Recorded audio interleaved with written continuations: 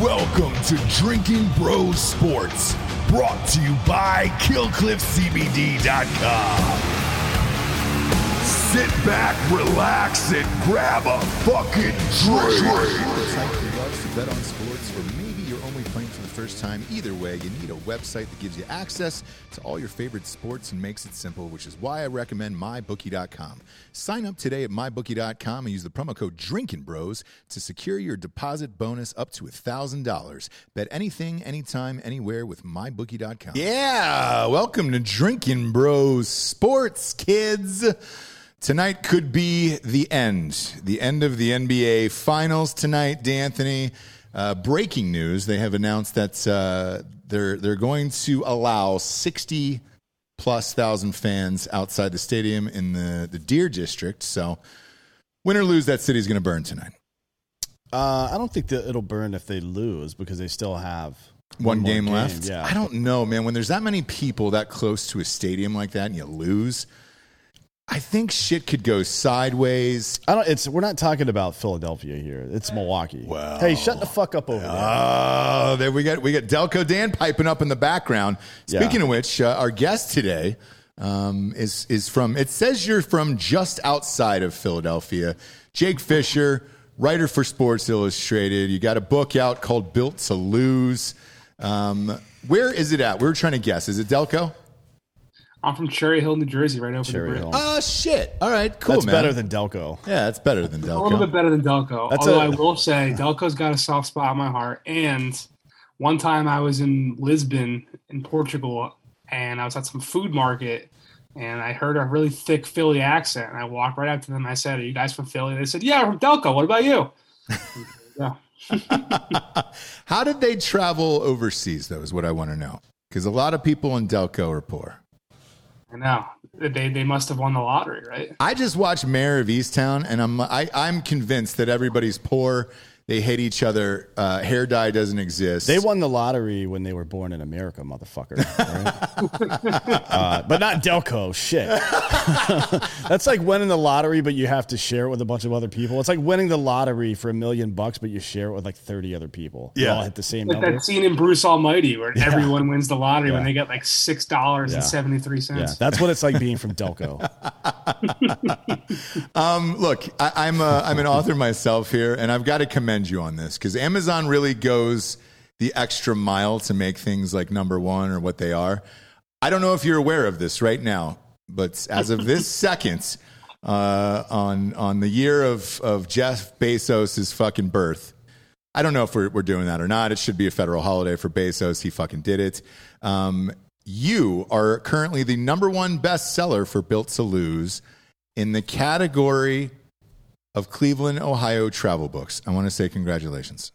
Thank you very much. Wait, is it about Cleveland specifically, or does Cleveland as a city lose so much that any book with the title "Lose" in it, well, I think automatically gets associated SEO wise with fucking Cleveland? Exactly. My Jesus guess. Christ. So my guess is this: they've had so many number one lottery picks that it's just like holy shit. Is that it?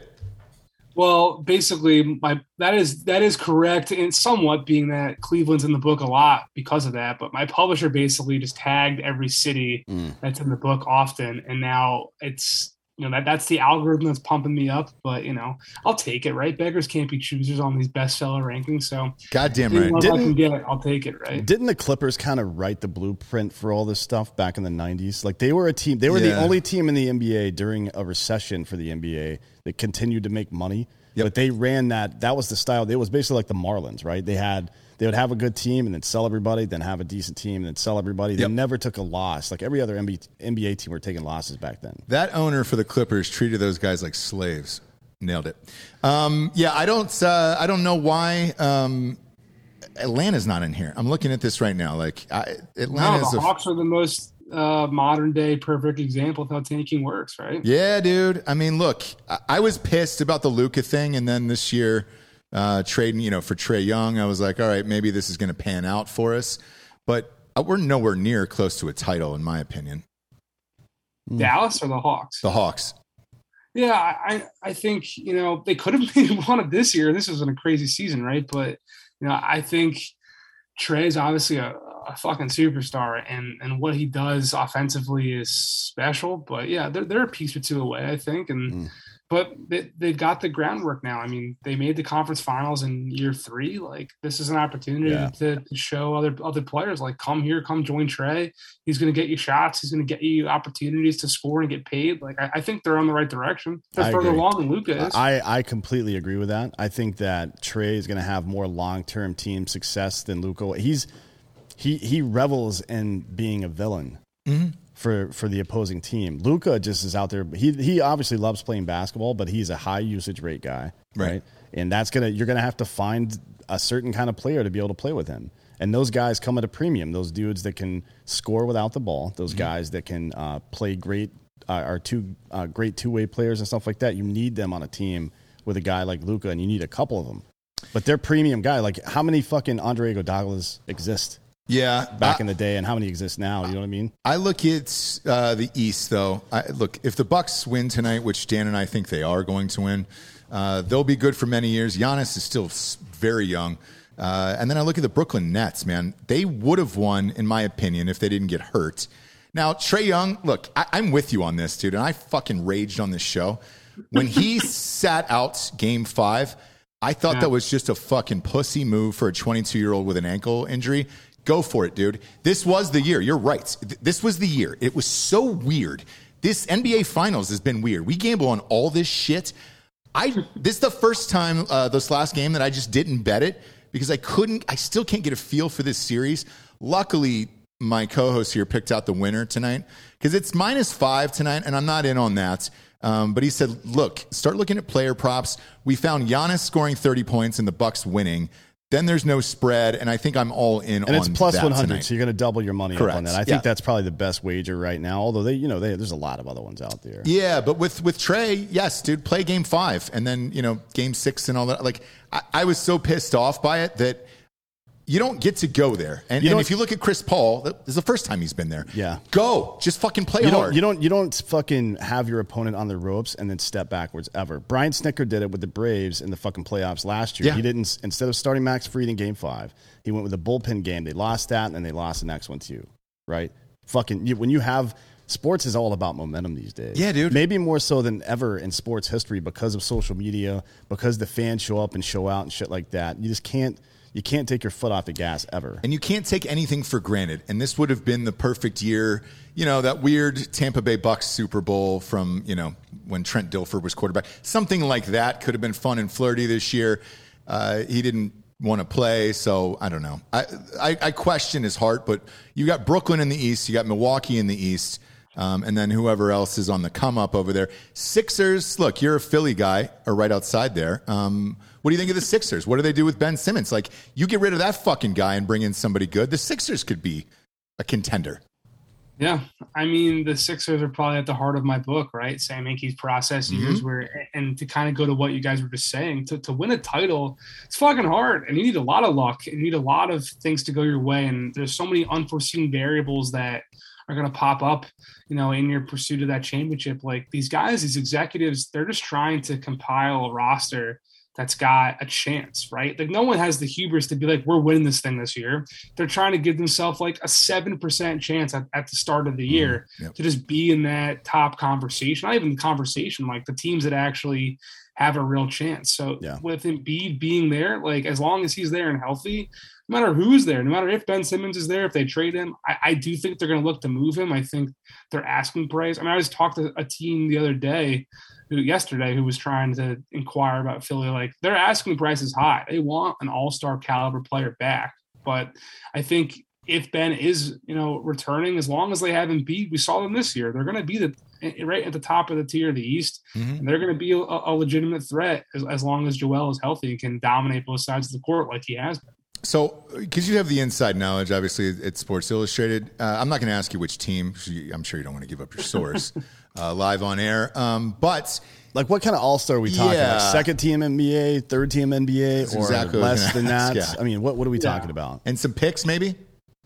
I don't know. I think it's dependent. Like, if it's Kyle Lowry, for example, let's say in a sign and trade scenario, like, Philly's not giving up assets to trade a 24-year-old 3-time all-star to get a 35-year-old, right? Right. But if it's something where, I don't think Portland's going to move Dame anytime soon, but if it's something where it's Ben Simmons for CJ McCollum, let's say, like, I think maybe Philly even gets an asset back in that regard. I think Daryl Morey is one of the more creative executives in the league, and he's going to be, figuring out and have some mad scientist type trade machine that like 14 deals is going to be kicking around trying to figure out how to extract as much value back as he can. I don't know if it's going to be a clean 1-for-1 solution, but like Malcolm Brogdon, for example, is not getting it done. They want somebody who, like, you can throw the ball to in the fourth quarter and the half court and say, you can go get us a bucket right now if we can't find the ball to Joel on the block. Because it's pretty hard in the fourth quarter in postseason games when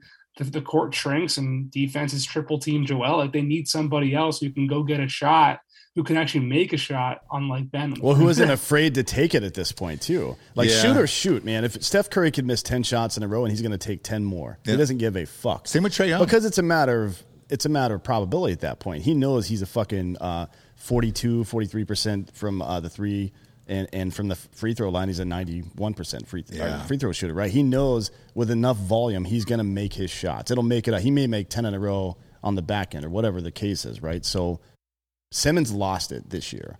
Like in previous years, he's missed shots. He's not played up to his potential. His jump shot is terrible, so on and so forth. But this year, he stopped taking them. That's where he really made a mistake. Yeah. And I think that's where his value went way down, too. Because nobody respects a lack of confidence, not in this league. And the other thing about me that you don't know is that I like sex, pure sex in all sports, personalities, fun. I'll flop on my own fucking team.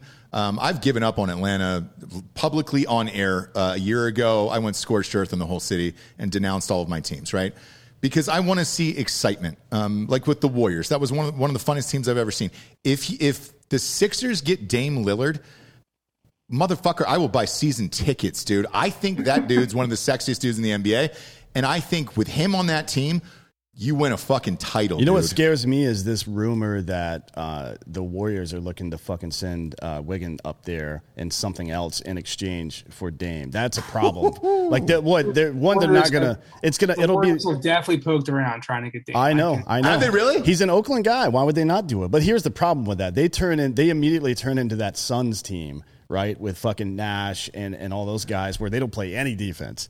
It's just like 130 to 120 every day. Hey, man, I'm a Warriors fan. I lived there for fucking 10 years and watched probably 10 home games a season at a minimum. I would love that. Yeah. I would watch everybody in America would watch every single game with those guys. The same way they did when Durant was there. People were bitching about KD going there, but everybody watched every goddamn game. Oh, dude, and on the flight back, we were flying back from the McGregor fights, and there was a dude next to me, probably 22, 23 years old.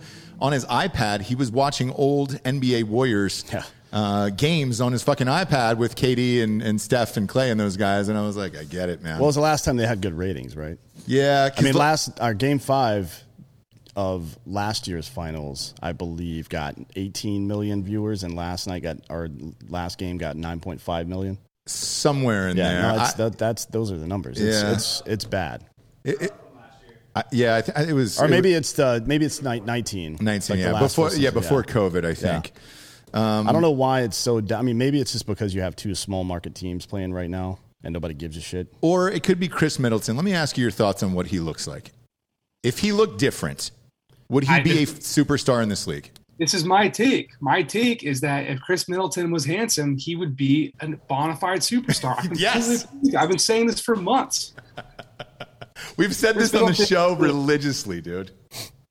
He's also not like a sexy player either. Like when he has a highlight, it's like, oh, Chris Middleton, tough bucket. It's not like, wow, he broke this dude's ankles. He left some guy. And like he's just not a sexy player by appearance or playing style. I completely agree with you. So what do you think people like the casual or even the professional observer more so feels bad for the person for getting beaten by somebody that's so ugly? Is that what you think? Yeah. It is? Oh, yeah. Like you feel some level of pity instead of praising his performance. I felt more pain losing to the Bucks in that Hawks series because of how ugly Chris Middleton was, and he was dropping 40 points on us, and I was like, man, it felt like we were losing to my dad's buddies at the YMCA. Like that's what he looks like, where it's just underpants, still white underpants, The gray sweatpants are too baggy. You can see the underpants, and he's just rocking fucking mid-range jumpers, crushing your soul. He's a really nice dude. I sat down with him years ago in some hotel in New York because he had some ridiculous calf injury. I remember talked about his rehab and all that type of stuff. But he's not the most handsome guy on the street, especially not in that. And especially standing next to Giannis, right? Giannis is like literally a Greek god. Yeah. And Drew Holiday is a handsome guy. I mean, Dante DiVincenzo is a handsome guy. Chris Middleton he's just not a 10 on that scale. It's unfortunate. Hey, but you know what else is unfortunate is maybe these comments, because it also says your book here is number 3 in Milwaukee, Wisconsin travel books as well. So they haven't won in 40 years, right? Well, they're going to win tonight. They're going to win tonight. That could shoot to the top of the show. Do you have them winning tonight? I think the Suns are going to do it. I really do. I mean, losing 4 straight is tough, and they've been in it like in games 4 and 5. They were right there, right? Like, I don't know. I think, or 5 and 6. I think no, 4 and 5. Yeah, we're in game 6 tonight. I think the pressure is going to be on Milwaukee. I think they got the game of Drew Holiday's life in game 5. I don't know if that's replicable as much as I like Drew. And I think, this is the moment for Chris Paul to kind of redeem himself after a couple of bad stretches here. Is it too much pressure? Let me ask you that. Because you're driving into that stadium, and most of the players do drive in, and they park underground. You see 65,000 deer freaks out there waiting outside the stadium. You're driving through there. They know you're there. You're looking at them. You got 20,000 people inside the stadium. There's 100,000 people around you just waiting to explode. And you haven't won since, what, 1974? Since before the merger. I think it was 72. Yeah, maybe. Was it Lou Alcindor? It was? Yeah. Nailed it. That's, to me, that's a lot of pressure going in. We had a fucking roundabout yesterday, a little guessing game of who it was. Only Hot Bob here. You can't see him because he's off camera. He's better looking than Chris Middleton. He was the only one to pick the Suns tonight on the show. But the money line's fat on that. If you're looking to gamble on mybookie.com, promo code Drinking Bros, get you up to $1,000 back. So who knows? But a lot of teams fail to close out in Game 6 at home. That's a pretty regular occurrence, and Milwaukee's still a young team when it comes to this kind of pressure. Mm-hmm. And Giannis has actually had issues with the pressure this playoffs, with the countdowns and on the free throws and shit like that. It seems like the last week or two, he's kind of leaned into that. Like, you can see him listening to him and getting in a cadence with them talking shit and then taking his shot, which is a really good idea, by the way. Yeah. I don't know if anybody coached him to do that, if he just figured it out, but he certainly has performed better in pressure situations over the last 3 games. Now we'll see, how that goes. And I'm worried about Chris Paul. I can't tell if he's injured or old or what. But he keeps making these weird ass plays that seem to be like he had an idea, but he couldn't execute it, like that losing the ball at the end of game 4. Yeah. Where he was trying to make that move and cut back in and take a mid-range jump shot. You could tell what he was going to do, but his feet just slipped out from under him. I mean, that looked like Cliff Paul. It looked like Robert De Niro trying to kick that dude and the Irishman. You know what I mean? Yeah. It was no good. What do you think Chris Paul's issue's been this series? I think Drew Holiday's been in his shorts, covering him past half court. I think there's also been, I don't want to speak for Chris Paul, but I think there's definitely been some injury stuff. I mean, this doesn't look right. Like, his handle's not as sharp. He doesn't, he's not looking for a shot as aggressively as we've seen him in game 1. I think, maybe also the age factor is a thing. Like, this has been a long journey, right? And the Thunder lost in the first round last year, but they were in that bubble and there was that short turnaround. Like, covering the league from my apartment in Brooklyn, I'm fucking exhausted. My girlfriend's been begging me to take, she's like, when's the NBA done? Like, I can't imagine what it's like for these guys to be playing this deep into this year after that short off season at 37 or however old Chris Paul is. Like, it can't be easy. No, and you've seen it all, I would imagine. You've been a contributor to Bleacher Report, Sports Illustrated, Slam magazine. With all of that, do you know the day-to-day rigors, and are they honest with you off the record? Yeah, I've been covering the league for 8 years now. There's a lot I know that I will never share publicly, yes. Yeah, because one would imagine they probably look over and they're like, hey, dude, you're not going to talk about this, right?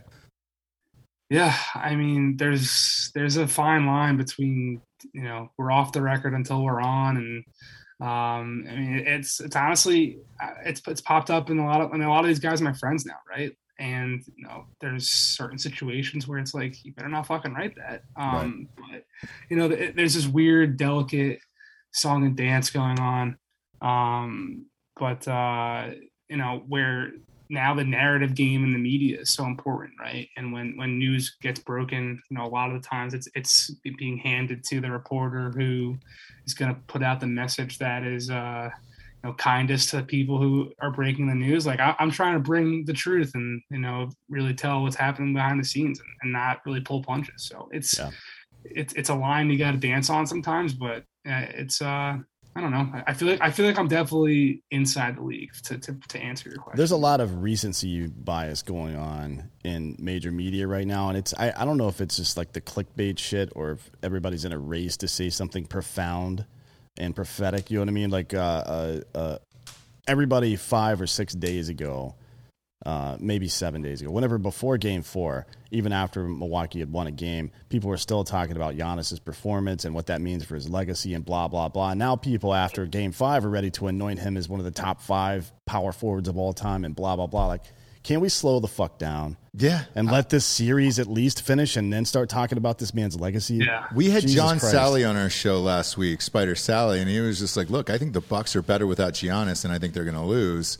And that was after the Game 1 loss, and it was like, whoa, let's see what happens here. But you're right. If he wins tonight, they're going to have a fucking statue of that guy outside of whatever they're calling the Milwaukee Bucks Stadium. Fiserv Forum, yeah. Hey, send me John Sally's contact info. Yeah, to write a second book here. So. By the way, one of the greatest interviews of all time. Yeah, he's hilarious. He will be as honest and open as you could possibly imagine. Doesn't care. Listen, Eddie is one of my favorite movies ever. It's an awful movie, but one of my favorite movies. And John Sally kills it in Eddie, and I will never forget that. He might be a better entertainer than he ever was a basketball player, and he was a pretty fucking good basketball player. He's really fucking funny. Yeah, he's super funny. So you're talking about Eddie with Whoopi Goldberg as the coach of the New York Knicks, correct? Exactly. Yeah. I just want to make sure we're clear on that one. I think we need to remake Joanna Man, but with John Sally. Well, they're doing it in the Olympics. You can watch it here in about 5 days. So it's going to be in the bodybuilding competition. Yeah. We'll find out what happens in that. Shot put, but you can't smoke weed though, because no. God forbid. By the way, shit. I heard, and maybe you can confirm this. You're on the ins. So I was talking earlier this morning about Kanye dropping a new album on Friday. There is a rumor that in Game 6 tonight, there's going to be a Nike commercial with the girl who smoked weed, and it's going to have Kanye's new song in it. Have you heard anything about that? I haven't, but I will say I remember 2013, I think, when Jay's Magna Carta came out, they took a whole block out during the finals, so that would not surprise me. Yeah. That's right. I remember that, dude. Shit. God damn. Like a 2-minute commerceral or something like that. That seems like it was 80 years ago now, doesn't it? It does. It definitely does. I was a little Pisher intern at Slam Magazine back then, and now I'm an old, decrepit man, a bad back, and no bum left knee. So. Wow. Speaking of the Olympics, we have a monsters bet here on set. I said that Team USA will not win the gold medal this year because of COVID, and I just don't think they're taking it as seriously as they have been in the past. It feels like it's going to be a weird down year over there. What do you think of Team USA? I think the funniest thing so far has been the clips about them waiting for calls to happen. I mean, that's another thing where the league's in a really bad spot. All these players flopping and playing for the whistle now. Like, that's something that's going to actually hurt them. And we've seen it in the exhibition so far. And these guys are just being slapped together on a roster and, figure it out type of deal. Like, obviously they're in practice every day and whatnot, but they haven't played together. Like Australia and Argentina and Spain and Croatia and even Luka's, unit down in Slovenia, they're not loaded with NBA players, but they've got Goran Dragic. I don't even know if he's playing this year, but those teams have all been growing together every single offseason. They go back to their home country and they play. And I don't think the U.S. can just slap together a bunch of all-stars and somewhat stars anymore and just walk out there. I agree with you. There's a real chance that they don't get the gold medal in basketball. Look at that. I've already bet against it, so I'm amped about it. But it's probably great odds. Yeah, and then earlier today, the head of the IOC in Tokyo said that they don't even know if they're going to have the game. He still says he might pull the plug. I think we're too deep into that now. That it's too late. We're just going to play this out and see what happens. Have you heard anything from any of your NBA players? I have not. I think, this seems like a thing just like in all professional sports where they're going to try to – I mean, there was a chance that there's definitely speculation around the league that Game 5 was going to get canceled after the Thanasis test or whatever the whole situation was him and that ref then, a Bucks coach on Oppenheimer. But, the show went on. I think – in the business of sports, just like we saw with the bubble and everything else, they try to get that money flowing. They try to get this thing up in the air and flying and raining those checks down. So I think the Olympics will happen. Yeah, I'm with you on that one. I think you've gone too far now. Almost all the athletes are over there. It'll be weird if it breaks out mid games. When you're getting into some of these semifinals and finals and a lot of these events, not just basketball but track and field as well, because then. What do?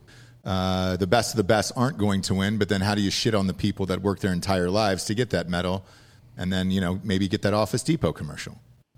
Well, I mean, they're taking, we mentioned earlier, they're taking people out for smoking a little weed. Like there's no fairness, I think, with qualifications to play and all that type of stuff. This is just kind of like, how it breaks well for you, and whoever's there in the moment is going to have a chance to win it, and they're going to, I don't know. I think the rules, especially with the IOC and all these governing bodies, like whenever there's an entity and like an agency, just like the NCAA is all fucked up and corrupt and they manipulate people, the IOC is the same type of way.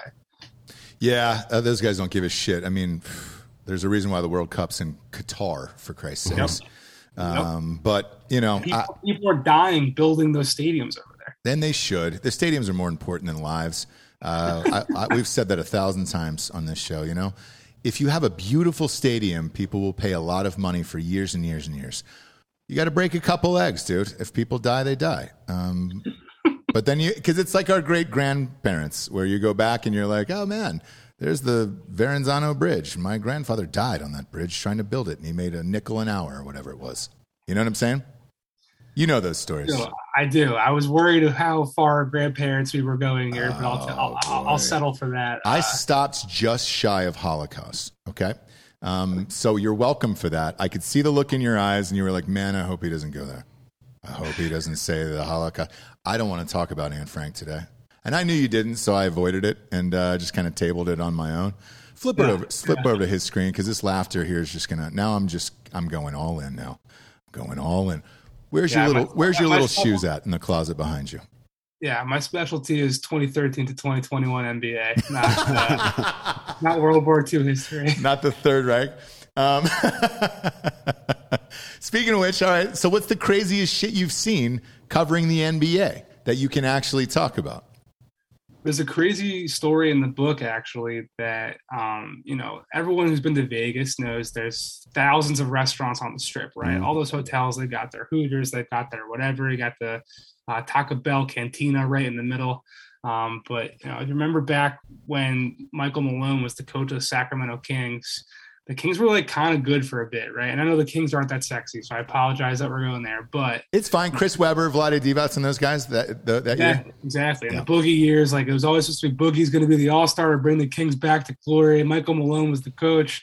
And there's all these rumors that they're going to fire Michael Malone for George Karl, which they obviously did, right? Mm-hmm. 6 months before that happened, at Summer League in Vegas, at one of these thousands of restaurants on the Strip, as the Kings coaching staff is walking out of the restaurant, who walks in at the same time but Vivek Ranadive with George Karl and at the time senior advisor Chris Mullin. Like they literally walked in with the new girlfriend in front of their current girlfriend's face and said, like, basically, we're not dating her, don't worry. And then they broke up with Michael Malone 6 months later and started dating the new girl. So that's the kind of savagery that happens behind the scenes in the league all the time. Executives fire coaches to save their own job.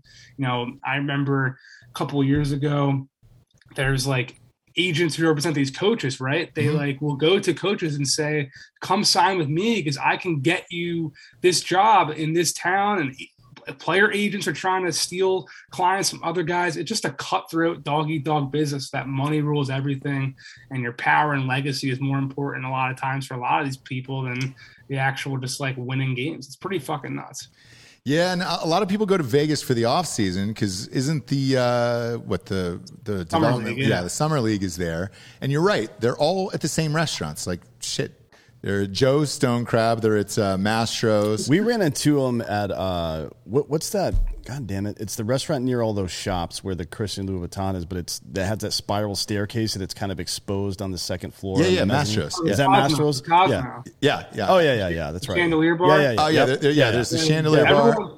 If you're going to summer league as a fan and you want to see NBA people out in the wild, go to the Cosmo. Everyone's gambling there for sure. The Chandelier bar. Yep. I saw Vince Carter there one time with like 8 women. The Chandelier bar at the Cosmo is definitely a scene if you want to see NBA people during summer league. Where do they play the summer league games? It's not at T-Mobile. It used to be at Thomas and Mack. Oh yeah, probably still there. Yeah. It's at Thomas and Mack, and then you walk across the concourse, and there's this like smaller thing called Cox Pavilion. It's kind of like an AAU tournament vibe, but with like $1 million people. It's pretty nuts. Yeah, it is. And when you go there, it's man, it's hard to describe because you can just see like a 7-foot dude walking through the casino, and you're like, oh, all right. Well, you're obviously here for the fucking league, and then one or two famous people behind him. And well, it was weird to see all of those folks. So we went to the Big Three thing, their media day. Yeah. What was that, 2 weeks ago? And I didn't expect it to be where it was. I guess it was at the Orleans Hotel and some fucking like a back part of that, and they just set up a basketball court on the second floor back there. Yeah. Like, all right, that seems kind of weird for Ice Cube. It is, but it worked. Yeah. I mean, maybe they just wanted for media day to keep it off the beaten path because one of the other practice facilities, there were 2 practice facilities where they were getting pictures and shit, and I think the other one was at some high school or some shit. Yeah. So they clearly weren't trying to blow this out and make it a big event. I don't think anybody knew what was going on. But COVID kind of just ended there. Now it's like restarting there. So I don't know if that was part of it because Homegirl was walking us around with masks on and stuff. When I asked people inside the Orleans casino where the fucking Big Three event was, they looked at me like I was insane. So clearly it wasn't, they didn't like publicize anything. They're like, what's a Big Three? I'm like, Jesus Christ. Yeah. No. Kidding me? I went to a Big Three, not to interrupt you. I went to a Big Three media day in New York back then, and when it was first starting up, and you could tell half the guys there were just trying to soak up their last couple minutes of fame, you know? Oh, yeah. Like, a lot of those dudes were out of shape. Allen Iverson showed up. He was like on the marquee. He showed up there for like literally 5 minutes, 2 hours late, and then left. Like Dr. J was there for 10 minutes and was like, I don't want to talk to any people. It's the Big Three is seems like a big money grab for sure. I will say this. I think they're taking it more seriously now because there is some money involved and everything else. And the games, look, we watched the games. There were either last year or the year before, they were pretty dope once it got towards the end and you were like, oh shit, all right, they look like they're really playing. The same thing happened with us. Delco Dan here, one of our producers, he got to meet Dr. J, aka the last time the process worked, and got a photo with him, which was a nice thing. One of the things he wanted me to ask you today was why are so many referees from Delco? It seems to be the breeding ground. ESPN did this really in-depth story a couple years back about the Tim Donaghy stuff. And when I was reading it, the biggest takeaway I had was that all these dudes are from Delco. I don't understand. I mean, Joey Crawford's from the Philly area. Yeah. It seems a little organized crimey, doesn't it? Yeah. Or just a bunch of dudes. It definitely does. I don't know what it is. I mean, the NBA is like a fraternity, and basketball too. Like there's very few people, not to like pat myself on the back here, just like when you're around it this long, there's very few people that if you're in the NBA ecosystem, you're not like one phone call away from. Like it kind of makes sense that that's some like one subsect of the league and like one guy moved up. Joey Crawford, I think, was like the oldest patriarch of that whole crew for a while. And like maybe he just holding his hand down and propping up people and bringing them up next. I don't know, but it is weird. I don't know why, but it is definitely a definite thing, and it is a weird, absolute phenomenon for sure. Speaking of referees, since we're on this, maybe this is just me being contrarian or anti-authority in general, But why the fuck, and I say this about baseball umpires all the time, why the fuck should you get penalized for yelling at a referee ever? Fuck the goddamn referee. Why? Who gives a fuck? We shouldn't even know these people's names. No, I agree. Why the fuck would we? You're not part of the fucking game. Shut the fuck up. Yeah. Like you can get teed up because a guy's yelling at you, or you're yelling at the referee. Fuck the referee. Yeah. Holy shit. Would love if we didn't know who Scott Foster was. Or Joey Crawford. They agree with you. They want these guys to be pinstripes walking up and down. They don't want them to be people at all. They don't want fans. So why is the NBA allowing these referees to tee people up and kick people out of games for giving them attitude? That should never. Like if it's a flagrant foul or flagrant 2, yeah, get them out. Whatever the fuck. I don't care about that. But if you get teed up for arguing in the first and fourth quarters and now you're out of the game, fuck that referee. Yeah. Jesus Christ, are you kidding me? Yeah. The flip side is it fun to watch Luka when he misses a shot just berate the ref while he walks down the other side of the court? Like, I don't. If you're the other team, yeah, because, I mean, he's going to get scored on the other side. Fuck him. There are consequences to pay for fucking talking shit to the refs that don't include getting kicked out of the game, and nor should they include that. Bryce Harper went through this shit. Was it 2016, I think? Yeah. The ref kicked him out of one of those games, or the umpire kicked him out of a game. He's like, dude, nobody fucking came here to see you. Yeah. Like, that's a fucking arrogant thing to say, but it is also accurate. I think if you're going to call a flagrant 2, it should involve rape. Like, I want it that far where it's just like, all right, great. You did something really fucked up. Like Gilbert Arenas pulling a gun out on somebody? Yeah, dude. Or, like, even that. If he doesn't fire, I'd give that a flagrant 1. Yeah. If he takes a shot. If he just points it at somebody. Yeah. That's fine. Yeah. I'm abstaining from this part of the conversation as well. Oh, that's fine. Don't worry about it. Don't worry about it. This is the place where careers really come to die. So, no, I'm kidding. But I'm glad they COVID had in the pitch to come on. For real though, fuck referees. Fuck umpires. Do you know them in real life? Do you know any of these referees? I don't know any of the refs at all. Okay. Fortunately, Joey Crawford. Every summer I see him at Vegas, always like knows me somehow from this like Philly connection, but that's not real. And he's done now. He's out. So he's done. But there was a weird stat somebody brought up this morning right before we went on air. Who's the referee? Who's Scott Foster? Yeah. Say that what it is. What the stat is. I think I heard something like the last 10 games he's officiated before Chris Paul. Chris Paul's lost all 10. Yeah. Have you heard that? Like it's a fact. Yeah. Is it really? Yeah. They were talking about it all throughout the Western Conference Finals too. Every game that they lost that series was when Scott Foster was reffing. Well, he's reffing tonight. And you're still taking the Suns. I'm still taking. We're gonna buck the trend, pun intended. Yeah, and we're gonna win this game for sure. Okay. I don't like puns either. Yeah, puns, I do. Referees, umpires. Yeah, I like it all. No, seriously. Some professional athlete that people paid $100 to come see gets kicked out because this man's feelings are hurt. Yeah. That someone's yelling, shut the fuck up. God damn it, man. I'm all in I hate the idea of having electronic refs because I think that missing calls plays into the game a little bit. It's it's not just about who's best. It's about the fucking game. Let it play out and see what happens, right? I want to see more aggressive style of play, and I want to see some hard fouls and things like that. Even with that Giannis dunk the other night, Chris Paul should have just chucked that fucker to the floor, but he didn't. Yeah, maybe because he had State Farm, but even in the NFL, yeah, like you got to get penalized for taunting. So why? I don't know. Isn't that the whole fucking point? Taunting stuff is ridiculous. Isn't that the point of sports? Like we have private Facebook groups.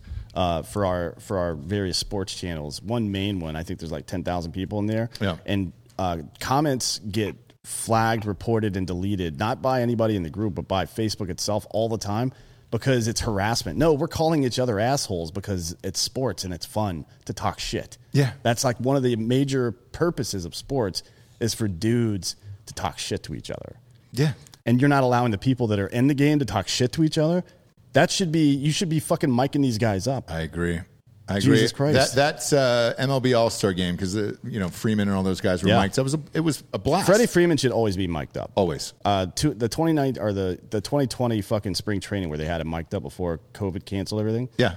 Was some of the best entertainment I've seen in baseball in years. It was awesome. Let me ask you this because you know all these guys. If you did mic them up, How crazy does it get on the floor? Like, how deep do they go into shit talking in people's like personal lives? Kevin Garnett used to do some like psychological warfare on dudes. I think Draymond Green is up there for sure. I mean, a lot of guys don't talk because they don't want, like, you don't want to talk to Kevin Durant, for example, right? And just have him go off on it. Like, there's a story. I don't think it made it in the book, but Deontay Christmas, if that name rings a bell to you guys, he was like the 15th man on Phoenix one year. There's a story I know where they're at Miami and they're like doing okay. They're like keeping up with LeBron and co. But then in the second half, Deontay Christmas on the bench just starts talking shit to LeBron. Like, his shot's off, this thing's broke, whatever. LeBron then like comes down the court every single play, staring down Deontay Christmas on that left block while Christmas is on the bench. And he's backing down somebody and hitting fadeaways. Like, you don't want to poke the bear, you know? So a lot of guys actually don't really talk that much because they don't want to, you know, incite their opponent. But the dudes who can fucking ball and don't care who's out there, like, they're talking shit left and right. A lot of them get off on it. Like, that's what Kobe did. Yeah. Kobe wanted to beat you and make you feel awful about it afterwards, which is, I think, why so many people love it. I love him. He's my favorite player for that exact reason. Wasn't it Lance Stevenson that would like blow in LeBron's ear when he was trying to? Yeah. That shit is fucking funny, it's man. Awesome, man. A.R. Smith used to untie dude's shoes when they were standing at the free throw line. Oh, yeah. Do you have any good Kobe stories, by the way? For me, like, my personal interactions with him? Or just being courtside for a lot of this stuff, because let's face it, you know, I lived in Los Angeles for years. Getting a courtside ticket for a Lakers game is goddamn impossible, you know, unless you have press passes and things like that. Did you ever hear or see anything crazy out of Kobe, like when he was playing? Not me personally, but I do know from talking to a lot of people who were there that soft as Charmin practice, that famous practice where he's yelling at everyone, you know, you're soft as Charmin. So apparently they had, before that happened, you know, that was when the media all came into the practice. Before that happened, there was like a first half of that scrimmage, if you will, and they all huddled up afterwards. And Kobe was going at Jeremy Lin and Nick Young and a couple other players. He was calling them fucking pussies. You're all fucking pussies. And this one player, I forget, I'm blanking his name off the top of my head, was like, I ain't no pussy. And then they like broke. And that's when the rest of the media came in and we started seeing the soft as Charmin. We're all soft as Charmin, this motherfucker. It was incited by that little huddle right beforehand when he started challenging all those guys. And then someone else came back at Kobe. That's the real story behind that. That's really funny. Was that Smush Parker? Man. Yeah, was it Smush Parker? Smush Parker. It was like some guy who's not even in the league, and but like Smush Parker, but I forget his name. I'm sorry to be failing you here, but this is my I don't know. The book came out like 3 months ago, so at this point, I'm drawing a blank. No, it's fine. Look, Jake, you've been on a bunch of podcasts. You know we got some sponsors that put this on the air. Come on, dude. We're our own Rich Pauls here, my man. Flamin' Joe is back. CBD. Flamin' Joe is back. I repeat, the Flamin' Joe is back. I know they were sold out for a while. Joe Rogan's specialty flavor of CBD at Killcliff CBD is back in stock at killcliff.com. Jalapeno and pineapple. Who would have known that combo would have gone together other than Joe Rogan, dude? That guy is just printing money, Dan. Yeah, if you eat enough elk, smoke enough DMT, you'll figure out some new flavors. They may seem to not make sense, but you know, in the end, and Killcliff just signed the largest CBD distribution deal in the history of this country. Crazy. You can go look on their Instagram today and see the link for it. It's amazing. It's nuts. A company that started small. I mean, It traces its roots back to the same place as Drinking Bros. Back in the day, fucking Range 15, dude. Yeah. They were fucking actually not just a sponsor, but an integral part of the plot of the fucking movie. Yeah. And now all of a sudden they're going to be the largest distributor of CBD in the country, basically. It's crazy, man. It is wild. Look, they've fucking earned it, man. Look, I've said this 1,000 times. I'll say it 1,000 more, man. Their fucking CBD in a can, dude, is the best I've had.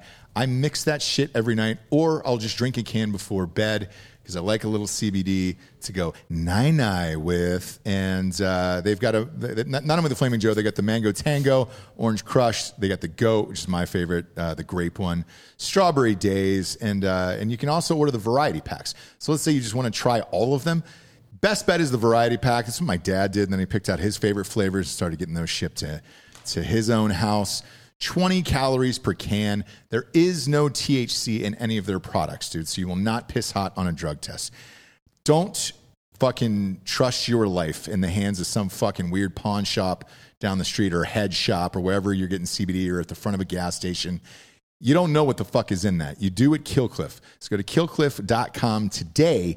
Use the promo code Drinking Bros for 30% off. Again, go to killcliff.com. Use the promo code Drinking Bros for 30% off. That is KILLCLIFF.com. Use the promo code Drinking Bros and take advantage of this 30% off offer. It is a huge, huge savings, and you'll be hooked on this shit the same way we are. Next up, D'Anthony, we got mybookie.com.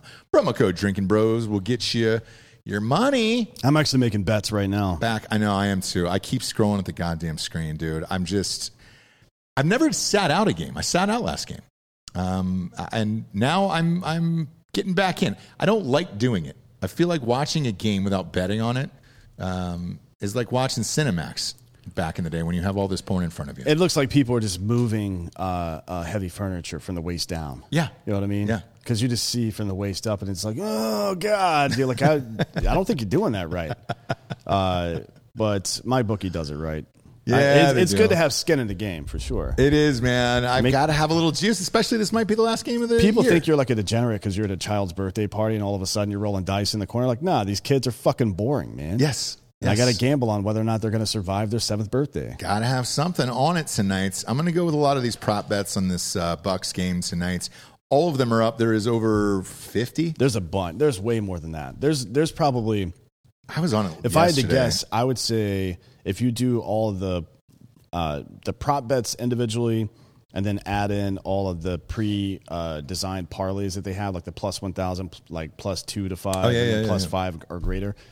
I think that's how they distribute them. There's got to be like 300 or 400 different bets you can make just on this one game. Oh yeah, so I'm all in. Get tonight. in on it. Yeah. You don't want to be the one asshole that doesn't bet something on one of these parlays. Go throw $10 on like 3 or 4 different wild ass parlays and have fun tonight. Yeah, dude. And it's mybookie.com. Promo code Drinking Bros will get you your deposit back up to $1,000. And as always, I post all my bets in Drinking Bros Sports. There's our private Facebook group. So that way, it's not bullshit. Like, you're going to see what I bet 2 hours before every fucking game. So either I'm going to win or I'm going to fucking lose tonight. But I'm going with, I've said this many times in the last couple of days, I'm going with Dan's props here tonight. That's where my money is.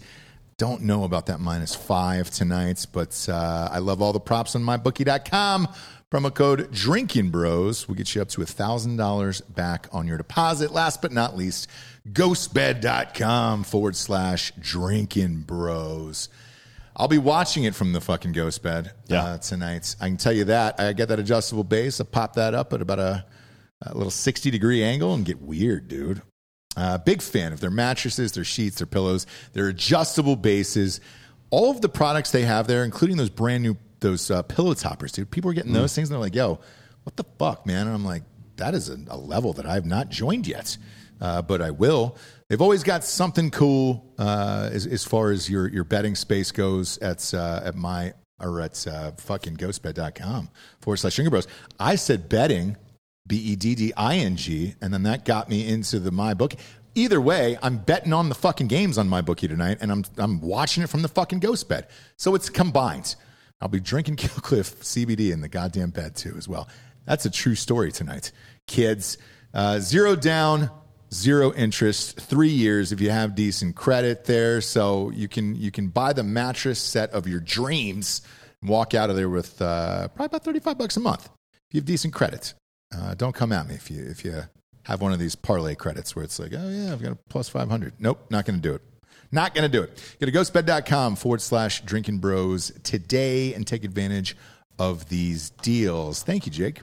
There's so many fucking Kobe stories that it's, I wish somebody wrote a book about all of those things and just put them in there where it was like, hey, but he didn't give that kind of access to people, and then neither did Jordan. You know, even with the Last Dance doc, that was what, 20 years. There was nothing new in the Last Dance doc. Oh, for real? No, I'm saying like we were promised all these hours of hidden footage. I think the only new shit we saw was him playing quarters with the security. Yeah. That was it. I wanted all this practice footage, all the mic'd up stuff you guys are talking about. We didn't really get anything. I was so disappointed. Wow, you're the first person ever that has said that. It's like hating Shawshank Redemption, for Christ's sakes. I do have a LeBron behind the scenes story, if that is interesting to you. Fuck guys. Yeah, it is, because we hate him here. I don't know if you love him, but I like watching him play basketball. I don't like the person that he is. His Rotten Tomato score for Space Jam is 31% right That's probably a lot of hate, to be honest. Yeah. It wasn't a blockbuster hit, let's say. But no, I remember when LeBron was in Miami. This was a long time ago. Obviously, I was in Boston in school. I had my little press pass around my neck as like a 20-year-old kid. And LeBron was hurt that night, so he was speaking pregame at his locker. And that's when, 50 people would surround his locker, right? So I was just walking around. I talked to Dwayne Wade and Greg Oden and Ray Allen, like all these guys one-on-one, because everyone was talking to LeBron. I'm doing my thing, not really looking behind me. And all of a sudden, I feel this, giant shadow bump into my back. And I look up, and it's LeBron, and he's eating M&M McFlurry from McDonald's. And for the life of me, I have no idea why I said this, but I was like, oh, man, it's all about Oreo McFlurries, man. What are you doing?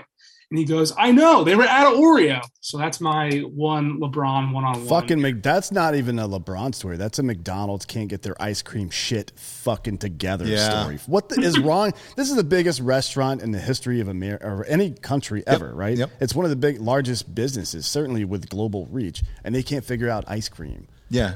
I'm going to look, every time you go there, their fucking ice cream machine is broken. I've taken my children there. They've cried in the back seats.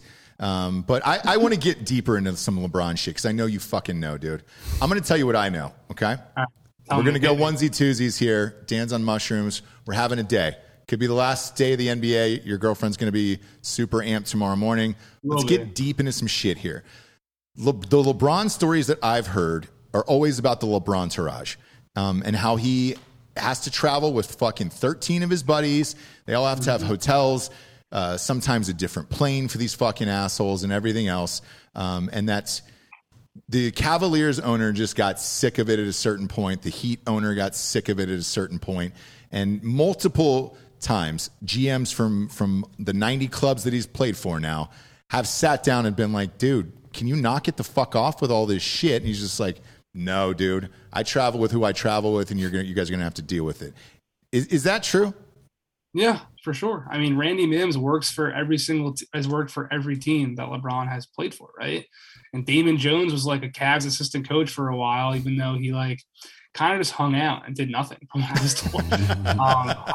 think, it's just kind of where the league's at right now. The Nets have a private jet that they just fly around Kyrie and KD's families on when they want to.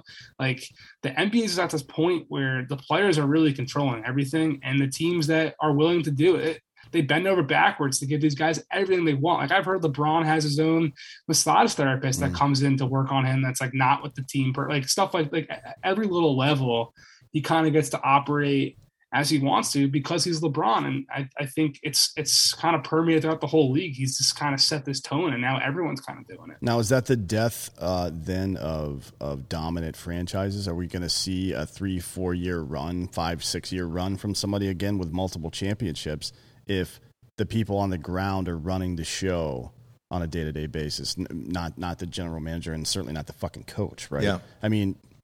We've never seen long-term success. LeBron James should have a lot more titles than he does right now. I understand that he didn't have help for a while. I understand this and that. The Warriors were great for a while and so on and so forth. But Phil Jackson figured it out in a time where people played pretty tough fucking basketball. Look, nobody else had Michael goddamn Jordan, obviously, but he was able to make all these personalities work together for a long period of time because for a lot of reasons. One, he was really great at his job. But two, I think being divorced from the day-to-day interaction between the players is probably part of that because there's no sides being taken at that point. Everybody knows that you're just trying to win games. Nobody thinks you're favoring this guy or that guy. If a guy is on the floor, if you're a player coach, that makes, to me, the idea of a dynasty becomes impossible at that point.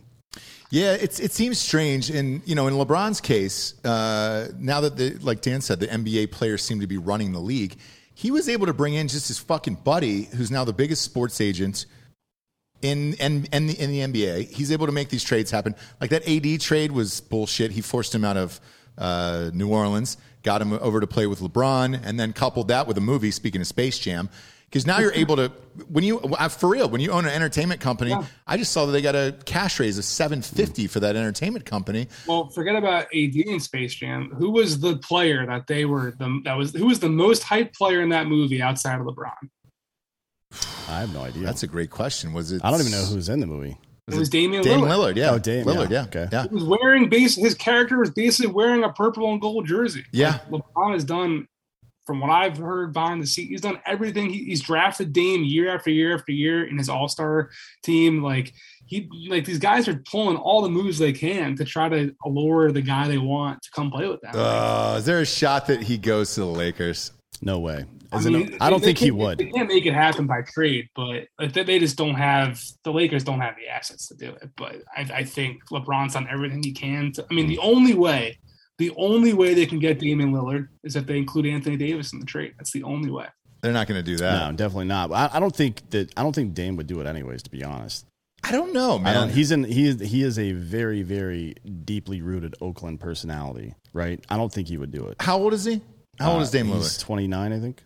Around 30, yeah. Fuck, dude. This is it. I mean, these next 3 to 4 years, that's his time to get a title. You got to start thinking about it 31. At least, man. Yeah. Next 3 to 4 years at large, I think, to go back to what we're saying, they're going to decide how this superstar player movement type era really lasts. Like right now, it feels like Pandora's box has been open and the players have all the power. But like you guys were saying, like if the team like the Bucks, who they made this big splashy move to get Drew, but they've kind of built that organically. Same with Phoenix, like they traded for Chris Paul, but they drafted a lot of those pieces and slowly added to it. Like if it's not so, and like the Rockets, we saw with James Harden, like the second they lose him, they just become like nothing. But that's to say that can happen to any team. If you're adding these guys so quickly, you can lose them that quickly too. So. Right.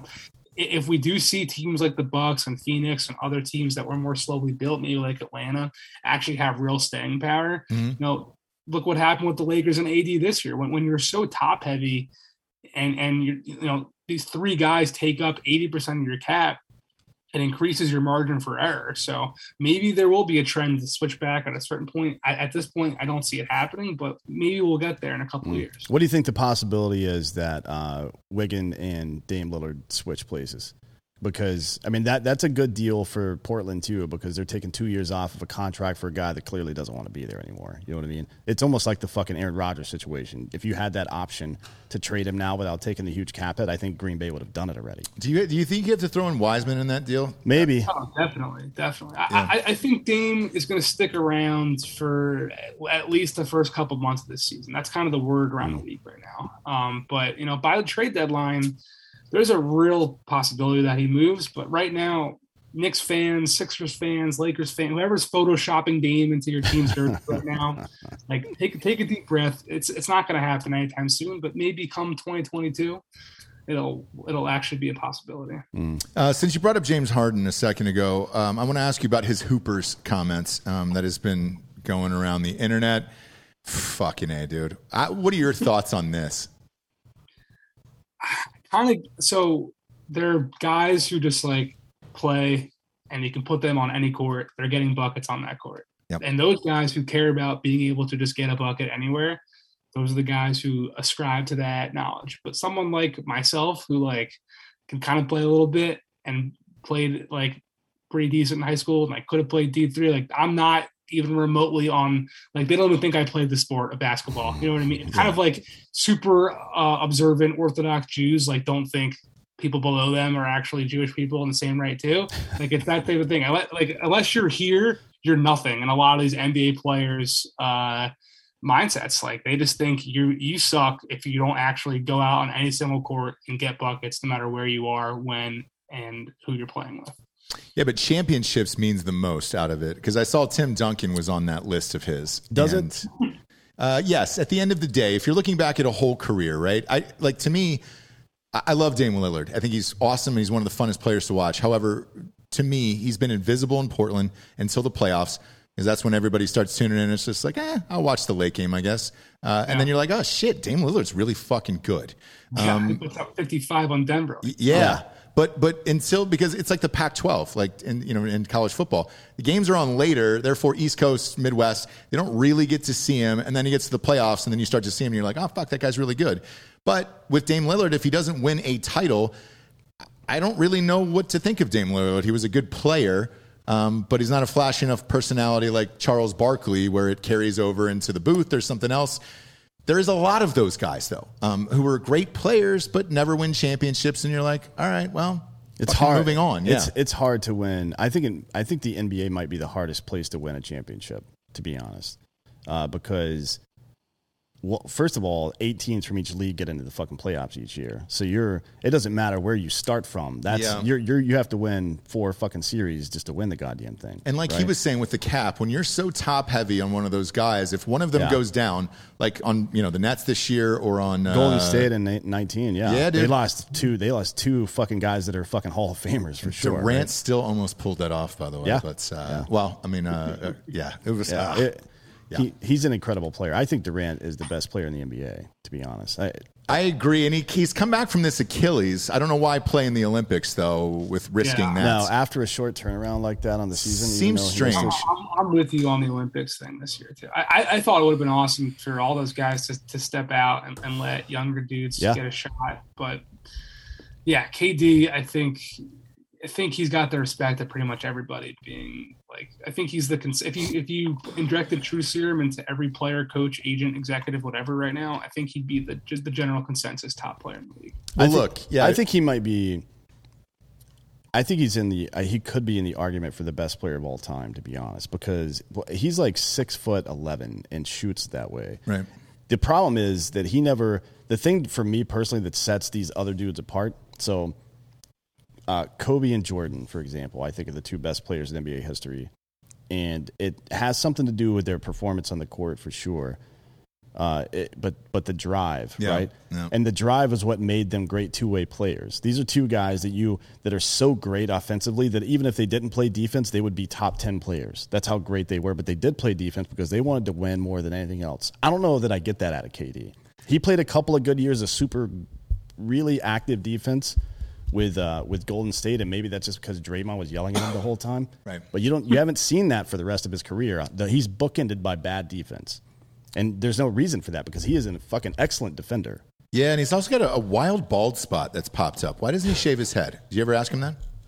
I have not asked him that, but I think it is super fascinating that him and LeBron both have these curious hairlines. It's very interesting. Well, I can answer the LeBron one if you want to know that one. Yeah. That hair follicle transplant. You know that scar that's on the huge scar that just magically showed up on the back of his head that day? And you were like, oh, man, I bumped into that camera on the floor on the thing, and that's what that scar's from. It's not. They take a straight line on the back of your head and remove the hair follicles, and they put them on the front. Now, you're supposed to grow out your hair to cover up the scar. If you don't, man, can you see the scar full time? LeBron should grow a fucking mullet then. Dude. That would be hilarious. Be awesome. Can we bring back the black mullet? A lot of NFL players had it in the 80s.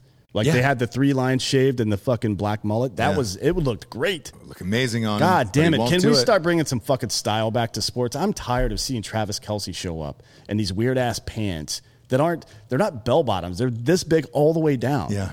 What the fuck is that? It's very Viking. I honestly think that he's trolling people by the way he dresses. He is. But some of these other guys, like Russell Westbrook is known as a fashion guy. He looks like a fucking lunatic to me. Like, what are you wearing, dude? You're rich and you're still doing that shit? Get some normal fucking clothes. Although I'm advocating for a mullet, so I don't know if I'm really. Maybe. I don't know if when you're rich, you can wear whatever the fuck you want. Yeah, that's true. That is true. So speaking of the NBA, we've been talking about the NBA, right? Yeah. Let's get back to it before we close out here. I want to know, from your perspective, before we get to who might win and why tonight. The Suns had a bad game in Game 3 for sure. Like, everybody pretty much had a bad game. But Games 4 and 5, they didn't. They're shooting like over 40% from 3 in both of those games, over 50% from the field. Well, I guess 30% from 3 in the last one. But those games were close. Why did they lose with those performances from those players? I mean, Chris Paul had like 11 assists in Game 4. Yeah. I mean, it can't just boil it down to one thing, right? I think it's like a bunch of different factors. I think the shooting has been inconsistent at times. Like you see the Suns get really hot and then they go really cold and then they get really like they were up 16 at one point in the second quarter of Game 5 and then they fell down by 16 and they stormed back down the stretch. And Chris Paul hits that ridiculous three. Devin Booker hit that fall away from the wing. Like I think they just are streaky a little bit. And also, the cross matchups in the second units have also been pretty interesting to me. That's like a little wonky, nerdy answer for you, but I think like when Torrey Craig goes off the bench and he's hitting 40%, the Suns look a lot better. Same with Phoenix, same with Milwaukee when Pat Connaughton's drilling shots. Like a lot of times when a series goes 7 games, like when one guy just gets hot, that can swing a game for you. So I think both teams are so heavily based on the 3-point shot that the ebbs and flows of that performance from the role players tends to kind of swing some things sometimes. Yeah, look, it's -5 tonight. Again, my play, I'm with Dan tonight on this one. My play is Giannis scoring 30 and the Bucks win. Well, I honestly think that the Suns are what Kendrick Perkins was talking about this the other day. It happens all the time. Fucking teams go road win to close out series like this. Or he's road win, and then Game 7's Game 7. Who knows what's going to happen? I think there's a good chance Phoenix will win tonight. I think the smart betting money is that Giannis parlay. Right, and that's what I'm going to do. Look, Devin Booker's had back-to-back 40-plus point games in losses. So I don't know what you'd have to pull off tonight in Game 6 in front of that crowd. It's going to be nuts. You're in the camp though that for real? Like, do you think the Suns are going to win tonight? I do. Yeah. I mean, I was rooting for the Suns to win it in 5 when they were up 2-0 for my personal vendetta against the league continuing on this season. But now that we're here, let's get it to be 7 games. Why not? When you say the league continuing on the season, what do you mean? Like I'm ready for a vacation, man. Oh yeah, for sure. Yeah. I mean, it's been are we going to see a normal return this year? Is it going to be late October or early October when we start seeing games and then, moving into the regular season in late October? Is it going to be normal this year? How's that going to work out? Yeah, they're getting the calendar back as normal as possible, which, will again be another shortened off season. So but I wonder by a month this time, right? Instead of multiple months. So it's still, it'll be a little bit of time. It'll be that, a month and a half off, and then teams will kind of regroup at the end of September stuff. But yeah, it's coming back. The league definitely, they have their dates. They've got their Christmas Day games. They've got their Martin Luther King slate. They've got the trade deadline in February. They want the finals. They always want the finals over in June, so they're not competing against football and baseball and all that kind of stuff. So yeah. Where's your girlfriend want to go on vacation?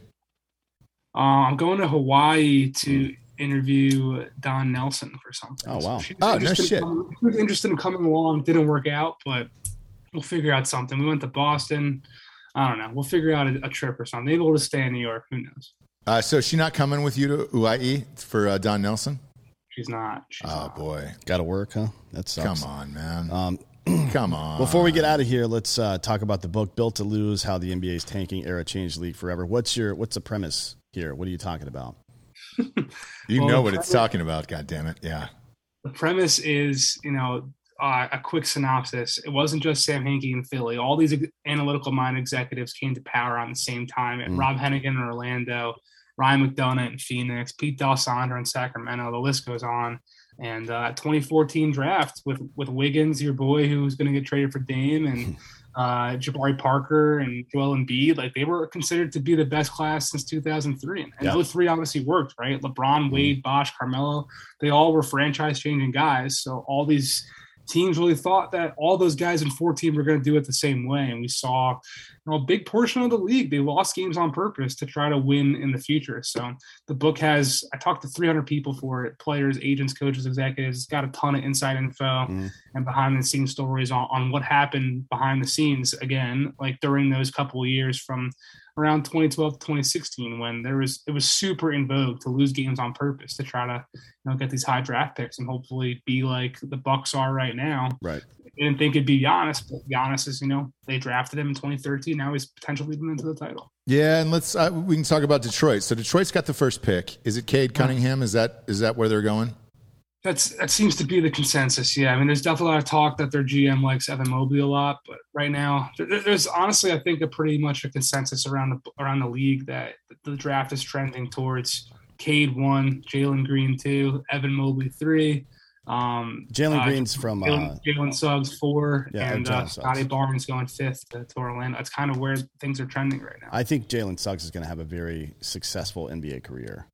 I like Suggs a lot. I think he's going to be a fucking excellent player in the NBA. Big fan of that guy. I wonder if you're an NBA franchise, do you have to look, if you're Detroit right now, and say, hey, number one, I can choose one of these two guys, or do I punt? I mean, based on the research you've done in this book, does it make sense to? I guess it's not to tank necessarily, but is this guy worth my number one draft pick, or can I get a number one draft pick next year, right, by trading this draft pick now and have a better chance at a true franchise player? Yeah, is Cade Cunningham good enough? I mean, he's been considered the number one guy in this class for a while. Like, I remember back when he was on the U19 Team USA stuff a couple of years ago. The people I knew around that team were all talking about him back then. It's like, he's the guy. He's been the guy ever since. I mean, I don't think the Pistons aren't here to, like, stay here for a while. Like, the goal is to eventually get back, right? So there's a chance. I mean, I've heard they've definitely been open to trading down. I think if they got the right deal, I mean, I've heard they're looking for a future first and a young player. Like, that's a pretty steep price when you think about Philly gave up a future first only in 2017 to go up and get Markelle Fultz. Look how that worked out. But, I think there's definitely interest for Detroit to move down, but I think they'll probably stay and take Cade. Well, that's why I'm so interested in that, because somebody, I don't remember who it was, but I read the study, and I'm definitely going to read your book now because this sounds really fascinating. Somebody did a study on the NFL and the proclivity for teams to trade up to take what they thought were franchise players and how very rarely that works out. I mean, like, it almost never works out, but they continue to do it. They're going to do it again year after year for whatever reason, because the impetus to win is now and blah, blah, blah, I guess. Yeah. But it doesn't make any sense. Very rarely does the number one pick in the NBA actually lead their team that drafted them to a championship too. Right. I mean, even LeBron, he did it with Cleveland, but he left first to go to Miami, right? So it's not as straightforward as the math makes it seem to be, but in a league where, if you're not the Lakers or Brooklyn or Miami, where you're in the competition to get these guys every offseason, like if you're Milwaukee or OKC or Detroit or Orlando, your best chance at getting superstar, all-star type guys is through the draft when they literally have no choice but to come to you if you draft them. Yeah. Greg Oden worked out pretty well. I'm an Ohio State guy. Now's the point in the show we get to the Drinking Bro of the Week, which is someone who has inspired you or helped you become the person you are today. Who would you like to give the Drinking Bro of the Week to? Does it have to be something involved with alcohol? Or No. Actually, this show was Danzen was in the military. Yeah, it's not about drinking. It's about not having to drink alone, right? So that way people aren't committing suicide. Yeah. We should probably explain drink. Like I've got water here with a little bit of Cardomax in it. I'm not drinking right now. I mean, Lee Jenkins was the lead NBA writer at Sports Illustrated for a long time when I was there too, and he's always a little hesitant to mention, or from when I mentioned that, being that he's with the Clippers now, and I want to be on the record that I did not talk to Lee regularly for intel, but he was a guy that I regularly, I read all of his stuff, and I would see like the details in his story, talking about when Kevin Durant got in a car, like it was a blue BMW and he sat in the left seat. I was like, man, what questions did this guy ask to even get that information, that type of stuff? And whenever I had a question, I would just call him and he'd answer and be happy to talk for however long. Lee was the man, and I greatly appreciate him. That's awesome. Yeah, we had Armin Katayan on a couple weeks ago. He was back at SI. Those glory days of SI were the fucking best, weren't they? It's all weird now because it's online and you're kind of sharing articles and it's Woj, the Woj bomb, and that's it. Like that's where we're at. But those fucking SI days were the glory days, weren't they? Yeah, SI was the dream for me for a long time. I was fortunate I got there, right out of school and during school too. But it's definitely not the same, unfortunately. And the new fan-sided like team blogger stuff they're doing has been. I mean, they're having these guys write all these definitive articles based off of one source. it's not what it was, unfortunately. And I'm rooting for the old motherland, whatever you want to call it, to do well, but it is what it is at this point. Yeah, no, I hear you. Check out Jake's book, Built to Lose. It is available everywhere. Amazon's the easiest place to get this, obviously. And you got Kindle audiobook. Did you read your own audiobook? I did not. My voice is nasally and awful, if you guys haven't heard that by now. Who'd you get, the British guy? Yeah, no, some guy named Kyle. I don't know. They Kyle? You can hear him jacked up on Monster? Yeah, it's like punching holes in drywall in the background. Yeah, they're like, what about this guy? And I was like, sure, doesn't really matter that much to me. He's fine. He's a pro. So, yeah. That's awesome. We appreciate you being on the show, dude. You're a fun dude. We enjoyed it today. I appreciate you as well. For D'Anthony Hollow. Oh, shit. Tell everybody where they can find you on social media, actually. Yeah, I'm at Jake L. Fisher, Fischer. I write a column for Bleacher Report once a week, pretty much. And anyone who wants to buy the book, we greatly appreciate it. There's a ton of info in there for NBA fans, funny shit, and interesting transactional rumors, whatever. So there's something in there that any sports fan, I think, will love. And it was released on May the 4th. Be with you. Was that your choice or the publishers? The publishers, yeah. Yeah. All right. Just checking, dude. Just checking. You made it. I think you made it. I don't think you're going to get canceled today, Jake. I hope. That was not my goal going into this, but it quickly became the goal once we started. We're still live. I can squeeze in one more reference. I'm kidding. For D'Anthony Holloway, I am Ross Patterson. This is Drinking Bros Sports. Good night, everyone.